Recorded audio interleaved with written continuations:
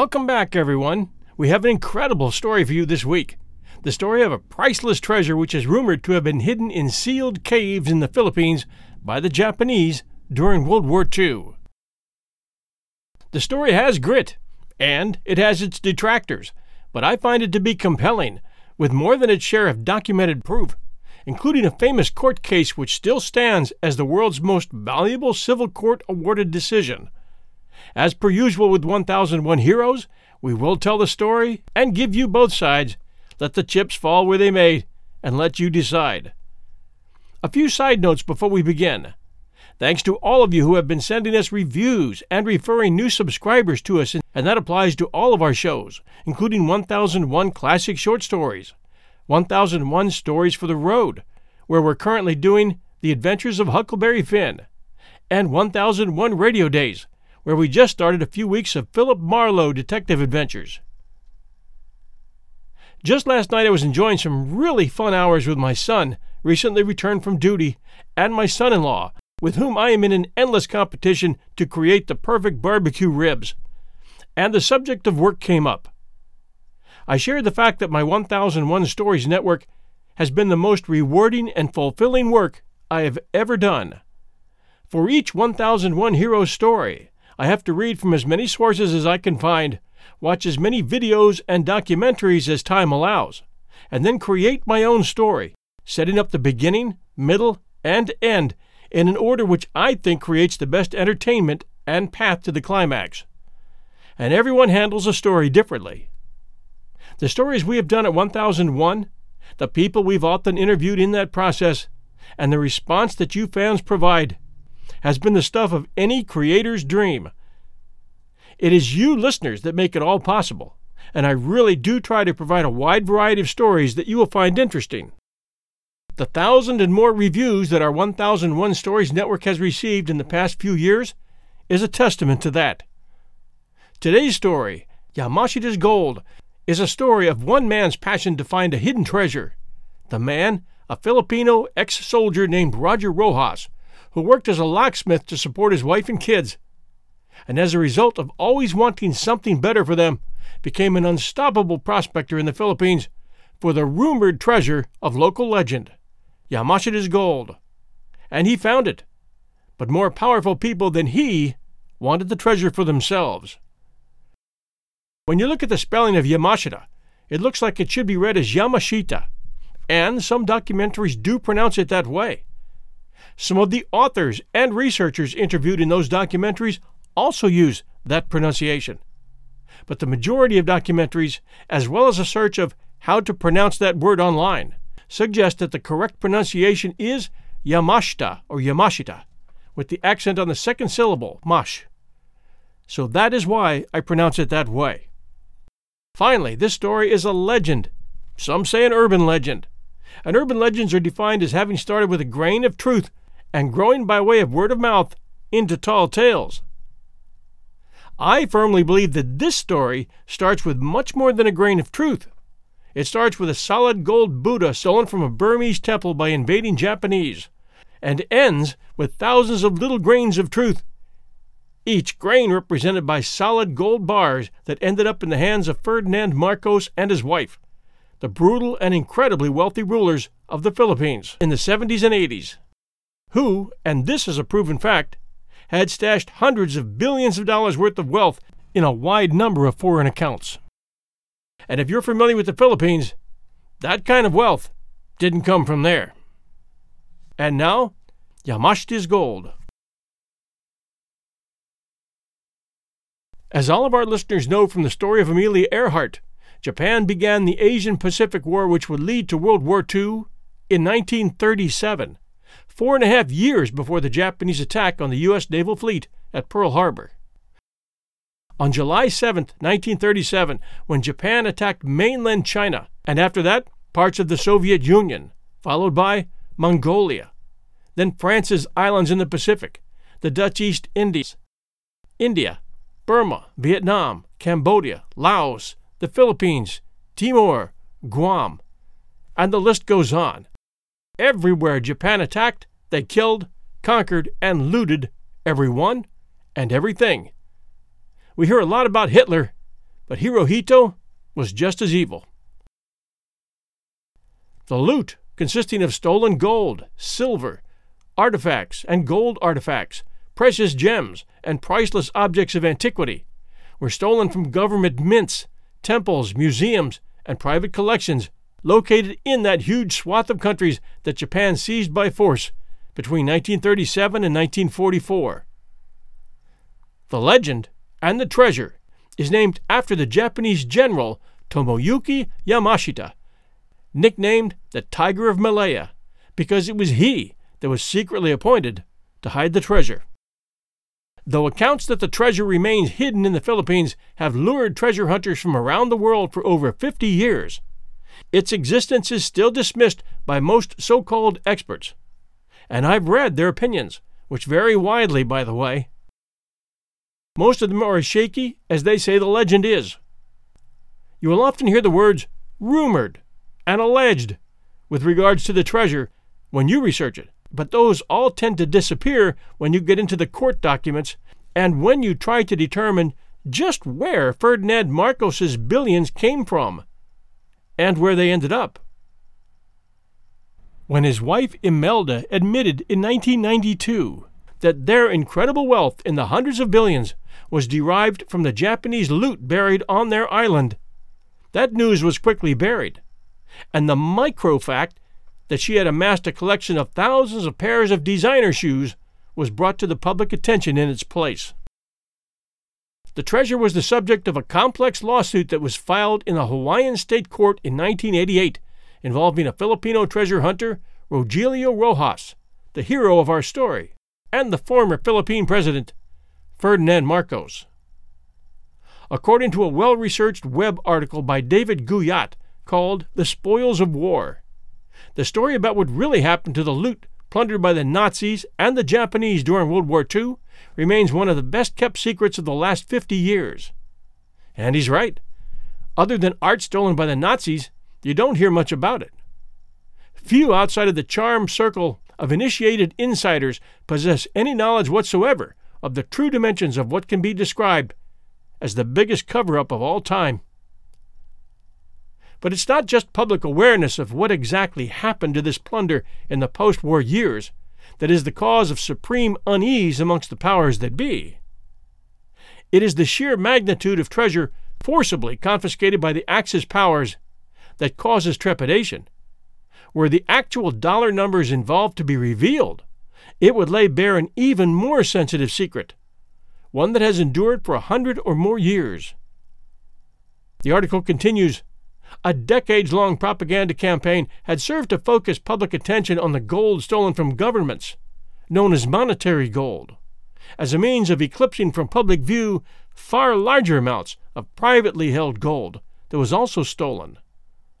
The heavy cloak of disinformation and double talk had still another layer. By putting the spotlight on Nazi plunder from the very beginning, public attention was diverted away from the industrial-scale looting undertaken by Japan's special plunder teams known as the Golden Lily. And it's here that the real story begins. History should have recorded Japan's Prince Chichibu as the world's most ruthless and avaricious bandit of all time. Instead, it has passed him by virtually unnoticed, thanks to the onset of the Cold War and the well-laid designs of Western elites, according to this article. Prince Chichibu was the younger brother of Japan's Emperor Hirohito and had been named by the emperor to head the ultra-secret Golden Lily, a sensitive group tasked first with looting China of all its wealth, both government and privately owned hard assets. Beginning in 1937 with the rape of Nanking, the plunder team set to work with a vengeance. The spoils were far larger than had been imagined. It is believed that 6,000 metric tons of gold, plus a bounty of silver and precious gemstones, fell into the hands of Japan's imperial treasury as a consequence. The phenomenal wealth of East and Southeast Asia had accrued over thousands of years, and Japan wanted it all. Over the next 7 years, the Orient was wrung dry of its precious metals, solid gold religious artifacts, and an unbelievable quantity of gemstones. Most of this was shipped by the Japanese to the Philippines as a collecting point for onward shipment to Tokyo. However, by 1943, the sea lanes had been cut by U.S. submarines, and the decision was taken to bury the plunder throughout the Philippines. This was based on Japan's expectation of a negotiated truce that would leave them ruling the Philippines. Thereafter, the recovery of the plunder could take place in secret over many years and out of view of most, making Japan one of the wealthiest nations in the world.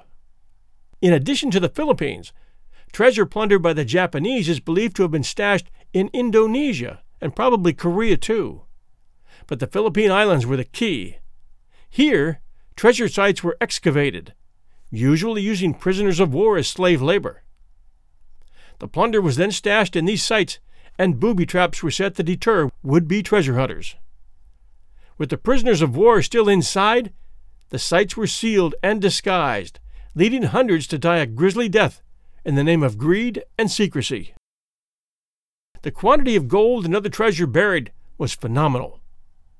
Japanese cartographers made maps of each site, and trusted accountants marked them with 3 digits signifying the yen values of the gold, diamonds, and other assets buried in each. A site bearing the designation 777 was valued at 777 billion yen. With 1945 exchange rates fluctuating between $3.50 and $4 yen to the dollar, just one 777 site was worth then almost $200 billion, a king's ransom by any measure. There were many 777 sites as well as 999 and lesser sites. Not only were these figures based on 1945 values, when a dollar was really a dollar, but also when the price of gold was $35 an ounce.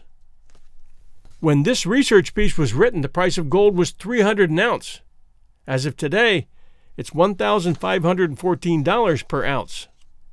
But add to this the fact that in the Philippines alone, there were over 170 treasure burial sites, according to this legend, and a picture forms of a wealth so unimaginable that it almost defies belief. With the defeat of the Japanese forces in the Philippines in 1945, a project of the utmost secrecy was launched to recover the buried golden lily plunder. This is where that article switches to the theory that the recovery of the buried loot was placed under the day-to-day control of U.S. Captain Edward Lansdale and OSS operative Severino Garcia Santa Romana. In 1945, Lansdale had been ordered to Manila as part of General Willoughby's G2 military intelligence team. On arrival, Lansdale met up with Santa Romana and set to work. And the CIA was able to find a large portion of the buried fortune, but not all of it.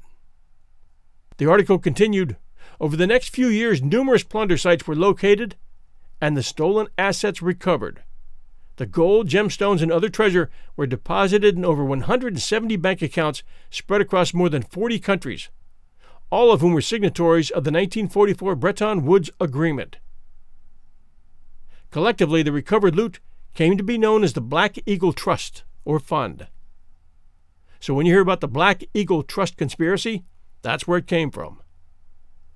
Prominent among those who have argued for the existence of Yamashita'S Gold are Sterling Seagrave and his wife Peggy Seagrave, who wrote 2 books related to the subject: The Yamato Dynasty, The Secret History of Japan's Imperial Family, that was in 2000, and Gold Warriors, America's Secret Recovery of Yamashita'S Gold, that was written in 2003. The Seagraves contend that looting was organized on a massive scale by both Yakuza gangsters such as Yoshio Kodama and the highest levels of Japanese society, including Emperor Hirohito. The Japanese government intended that loot from Southeast Asia would finance Japan's war effort. The Seagraves allege that Hirohito appointed his brother, Prince Yasuhito Chichibu, who we mentioned previously, to head a secret organization called Kin no Yuri, or Golden Lily, for this purpose. It is purported that many of those who knew the locations of the loot were killed during the war, or later tried by the Allies for war crimes and executed or incarcerated. Yamashita himself was convicted of war crimes and executed by the U.S. Army February 23, 1946, in Los Banos, Laguna, in the Philippines. According to various accounts, the loot was initially concentrated in Singapore and later transported to the Philippines. The Japanese hoped to ship the treasure from the Philippines to the Japanese home islands after the war ended. As the war in the Pacific progressed, U.S. Navy submarines and Allied warplanes inflicted increasingly heavy sinkings of Japanese merchant shipping, and some of those ships were carrying war booty back to Japan and were sunk in combat.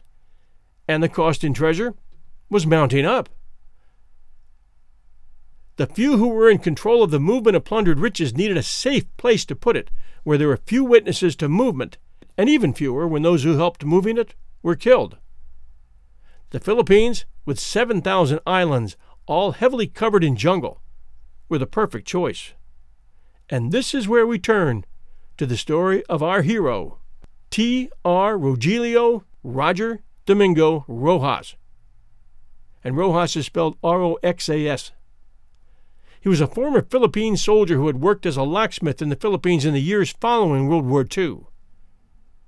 The Philippines were devastated by Japanese seizure and occupation in 41 and 42, and those few who were able to survive the brutal Japanese prison camps were destined to live a life of poverty in the Philippines because all the wealth had been plundered and the people were poverty-stricken. There basically was no economy, just a day-to-day existence. Rojas, as had every Filipino, had heard the legend of the vast sums of treasure that the Japanese had supposedly buried secretly in the Philippine Islands. And finding it became a burning passion that was to guide his life in the early 70s. Rojas sought out every clue and every person that might be able to shed light on the legend, and he was often sold maps leading to the treasure location. Maps that, as you can expect, turned out to be fakes that led to nothing. One day he was handed a map with unusual markings on it. It wasn't a map with any real landmarks, but it was obviously a coded piece that showed locations of various spots, places on the map. The man who gave it to him said it had come from a Japanese soldier. The locations on the map were connected by what looked like tunnels. Where these tunnels were was left to guesswork. But Rojas had a hunch, and he was smart. He started looking for caves in the area north of Manila, and he started finding things. A few gold bars, some souvenirs, swords, skeletons, but no treasure. Then a man named Osabio Okubo got in touch with Rojas, and this turned out to be the key to Rojas's success. Okubo had been an interpreter for the Japanese, working for Yamashita, and he knew of at least one tunnel location, that being in the mountains surrounding Baguio, Rojas's hometown. But he considered it bad luck to go anywhere near it, and also suspected it was booby-trapped. He was also able to interpret at least some of the other writings on Rojas's map. Ferdinand Marcos was now the law and rule in the Philippines, and although he and his wife Imelda projected a friendly image to the people, he and she were committed to finding and grabbing any spoils of war at any cost. News of the legend and news of Filipinos finding things had reached them, but the who and where had thus far not been communicated to them. So Marcos created a new law saying that anyone seeking treasure or artifacts in the Philippines must file for a permit to search. Rojas did not want to go afoul of the law of the Philippines, so he applied, not knowing that Marcos now knew where Rojas and the other treasure seekers lived and what their names were.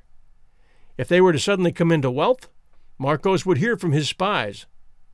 And Marcos soon heard that Rojas was hiring his own team of searchers, and this was in 1970. Sometime that year, Rojas's group began digging on state lands near the Baguio General Hospital. After approximately 7 months of searching and digging 24 hours a day, the group broke into a system of underground tunnels.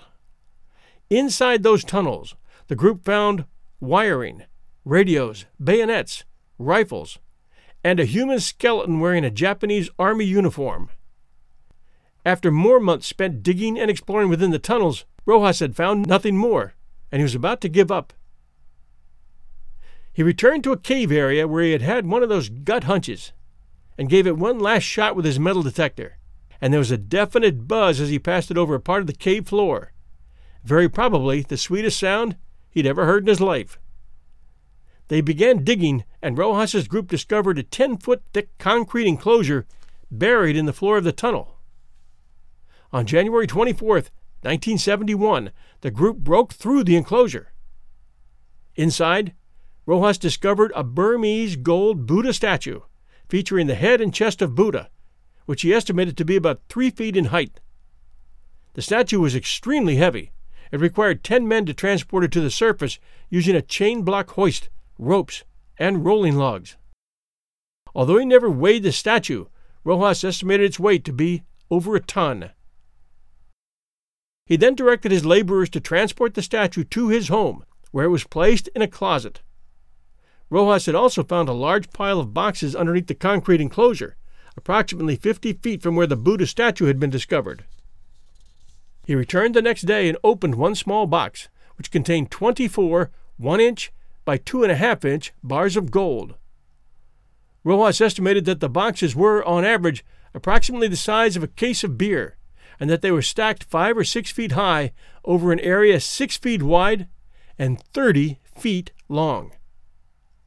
Rojas did not open any of the other boxes. The value of that treasure he found in that one location would be in the billions today.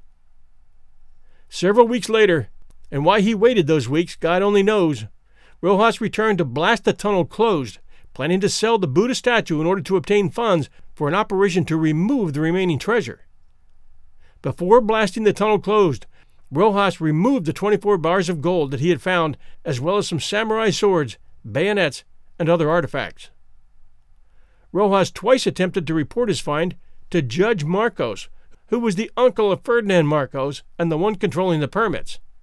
No coincidence there, but was unsuccessful in contacting him, probably because Rojas was a peon and the judge had better things to do.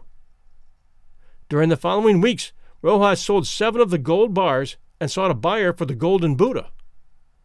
Rojas testified that Kenneth Cheatham, the representative of one prospective buyer, drilled a small hole under the arm of the Buddha and assayed the metal, and that test revealed the statue to be solid 22-karat gold.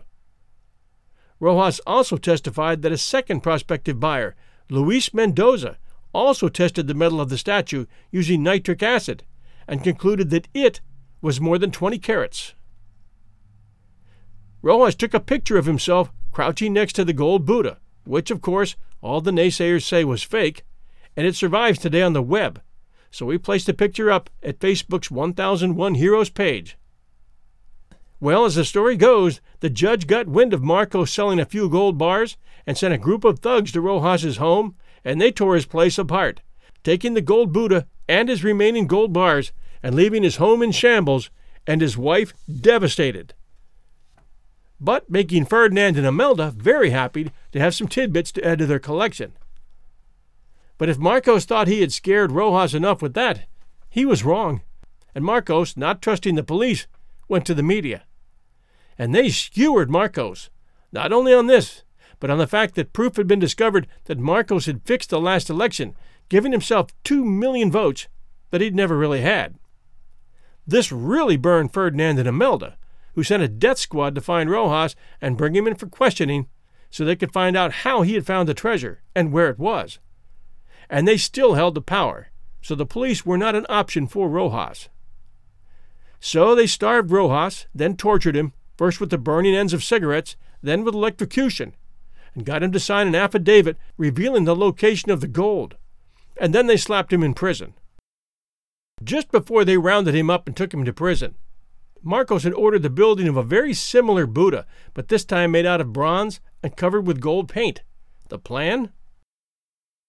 To arrange a big presser featuring shots of Rojas with his Buddha for public consumption, and announce that Marcos had given it back to him, showing what a kind and generous family the Marcos were. Support for this podcast and the following message come from Corient. Corient provides wealth management services centered around you. They focus on exceeding your expectations and simplifying your life. Corient has been helping high achievers just like you enjoy their lives more fully, preserve their wealth, and provide for the people, causes, and communities they care about. As one of the largest integrated fee-only registered investment advisors in the U.S., Corient has deeply experienced teams in 23 strategic locations. Corient has extensive knowledge spanning the full spectrum of planning, investing, lending, and money management disciplines. Leverage Corient's exclusive network of experts to craft custom solutions designed to help you reach your financial goals, no matter how complex they may be. Real wealth requires real solutions. For more information, connect with a wealth advisor today at Corient.com. That's Corient.com. Corient.com. And that's how it all went down when they released a broken Rojas and let him return to his coveted fake Buddha. But wouldn't you know that stubborn Rojas was saying, "This isn't the Buddha I found. This is a cheap imitation." But no one was listening.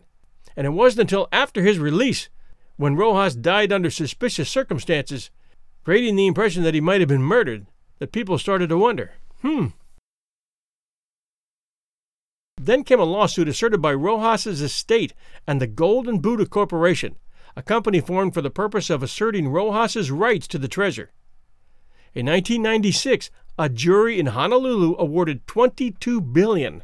Yep, $22 billion, the largest lawsuit of its kind ever, in compensatory damages that after the jury verdict increased with interest to over $40 billion. The jury did not award punitive damages. But there were still friends of Ferdinand and Imelda out there, especially in Hawaii, where Marcos had been exiled to after the 1986 Philippine Revolution that had removed him from power. On November 17, 1998, the Hawaiian Supreme Court reversed the $42 billion judgment against Ferdinand and Imelda Marcos. A Justice Department statistical bulletin on civil verdicts claims that the court found insufficient evidence that Rojas had actually discovered the gold bullion while treasure hunting north of Manila in 1971. However, the actual judicial decision of the court only cites insufficient evidence to establish the quantity and quality of the gold bullion found and left in the concrete chamber. Says the report, there was insufficient evidence to support an award of damages for such gold bullion as may have been contained in the unopened boxes allegedly found by Rojas, inasmuch as the record was speculative regarding the gold's quantity and purity. What a crock! That court decision possibly engineered by the CIA, which by that time very likely had become the inheritors of the buried treasure. A little more on that conspiracy theory in a few minutes. Furthermore, the court sustained the portion of the verdict that found that Marcos had stolen the golden Buddha and 17 bars of gold. The 24 bars Rojas took out of the chamber minus the 7 that he sold. With respect to this claim, the Hawaii Supreme Court specifically found as follows. 1. There was sufficient evidence to support the jury's special finding that Ferdinand converted the treasure that Rojas found. And 2. There was sufficient evidence to support the jury's determination that Rojas had found the treasure pursuant to Philippine law. The case was remanded to the trial court for a new trial on the value of the converted golden Buddha statue and gold bars. And on February 28th, the trial court conducted a hearing to determine the value of the golden Buddha and the 17 bars of gold. Currently, Felix Desané, as personal representative of the Rojas' estate, has a judgment against Imelda Marcos in her personal capacity to the extent of her interest in the estate of Ferdinand E. Marcos in the principal amount of $6 million for the human rights claims concerning Rojas' arrest and torture, and the Golden Buddha Corp has a judgment against Imelda Marcos in her personal capacity to the extent of her interest in the Marcos estate in the principal amount of $13,275,848 on the claim of the converted treasure. That judgment was ordered affirmed by Hawaii Supreme Court on November 25, 2005. In a related legal proceeding in 2006, the United States Ninth Circuit Court of Appeal, while describing the findings of the Rojas versus Marcos litigation, stated, the Yamashita treasure was discovered by Rojas and stolen from Rojas by Marcos men. Rojas turned over claims to the treasure to a group of American investors which filed suit in Hawaii. A jury awarded $22 billion to an American company that claims the late Philippine President Ferdinand E. Marcos stole a golden Buddha statue filled with gems from a treasure hunter. Quote, "As far as I know, it is the largest verdict probably in the history of jurisprudence in the world," end quote, said Daniel Cathcart, attorney for the Atlanta-based Golden Buddha Corp. But a Marcos family attorney dismissed the award, which a state jury reached in less than 5 hours of deliberations. Quote, "It's non-collectible. It's monopoly money," end quote. Attorney James Paul Lynn said, "Everything in the Marcos estate is tied up by the Philippine government, and there is no money there." And the fix was in on the Buddha statue. Judge Antonio Reyes of the Baguio Regional Trial Court had declared in a ruling on May 30th, 1996, that the golden Buddha was only a bronze-plated statuette. In fact, it was in the court's custody in Baguio. The U.S. court decision implies that the golden Buddha existed. "I don't know how the conclusion was arrived," the judge said. The statuette in the court's custody was surrendered by police days after Roger complained that his golden Buddha had been seized by Marcos, and this one delivered in its place. But Rojas had died in 1993. His relatives claimed that the statuette that was returned to his family was a replica, a cheap fake. In 1995, Rojas's eldest son Jose petitioned the court to release the statuette to him, at least as a memento of his father's treasure hunting. It has been one legal battle after another now for 50 years. Let's review a few points about Yamashita'S Gold story. Regarding Operation Golden Lily, although evidence fails to show such a program existed with that name, the basic idea makes sense. Japan's imperial war efforts were incredibly expensive, and Japan had little wealth of its own. Japanese armies did indeed seize valuables and plunder national treasuries of Southeastern Asian countries. In fact, researchers speculate that the war booty amassed by the Japanese between 37 and 45 may well represent the largest stolen treasure ever amassed. Regarding the Black Eagle Trust Fund that some say the CIA set up to distribute the relocated wealth to various allies and countries, evidence also fails to show that any such program existed with that name. But who knows? Such a thing is well proven to be one way that intelligence agencies move funds around. However, that's a far cry from the claim that the U.S. filled this one with Japanese gold from the Philippines after World War II.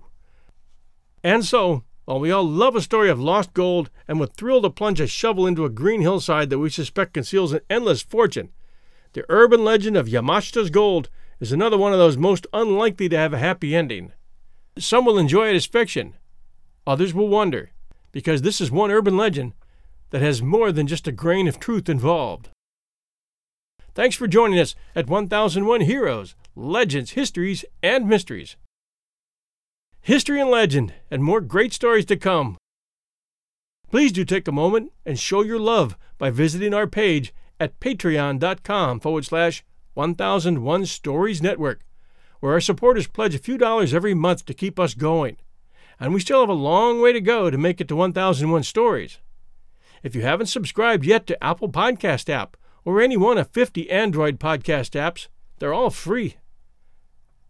I like Podbay.fm and Castbox.fm and Stitcher.com, but there are many.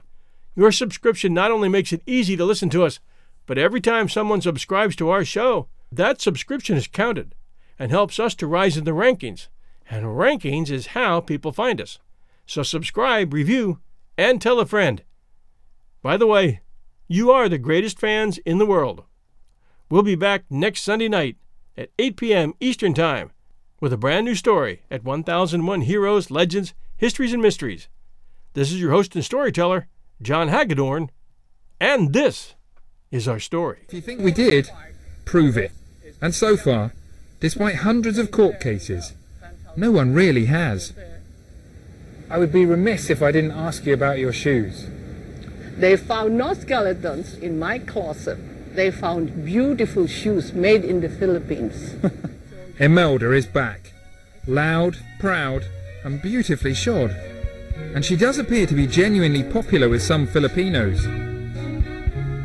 The Philippines government has seized more than £400 million from accounts in Switzerland. But the puzzle of her remaining riches is locked up in bewildering legal cases and contested documents. Let's look at this. This is only So this is an one. envelope with Belgium on the front of it. The mysteries, what could this be?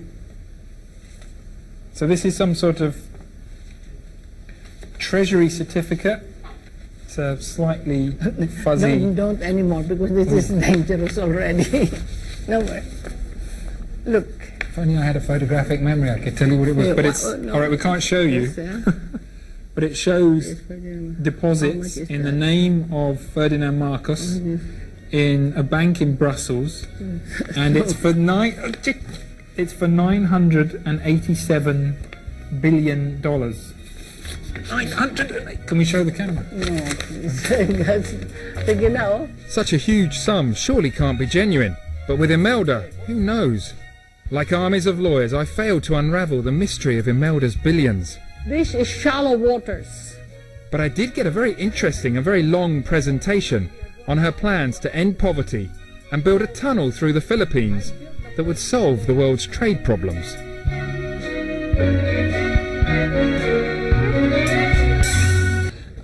He had already quite a stash of precious metals. And did you really discover it because he used to cover the gold in lead, and he It was really the old gold bullion was covered with lead. right, and the the- walls of the house that the you house, moved in yes. were made out of this stuff. Yes.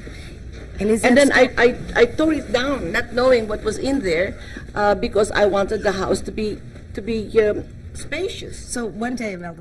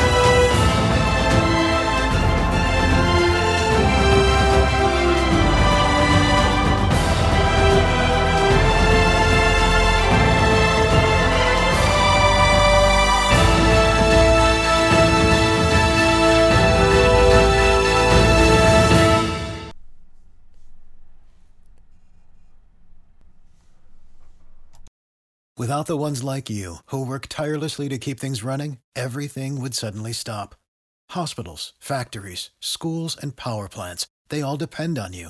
No matter the weather, emergency, or time of day, you're the ones who get it done. At Grainger, we're here for you with professional-grade industrial supplies. Count on real-time product availability and fast delivery. Call, click Grainger.com, or just stop by. Grainger, for the ones who get it done.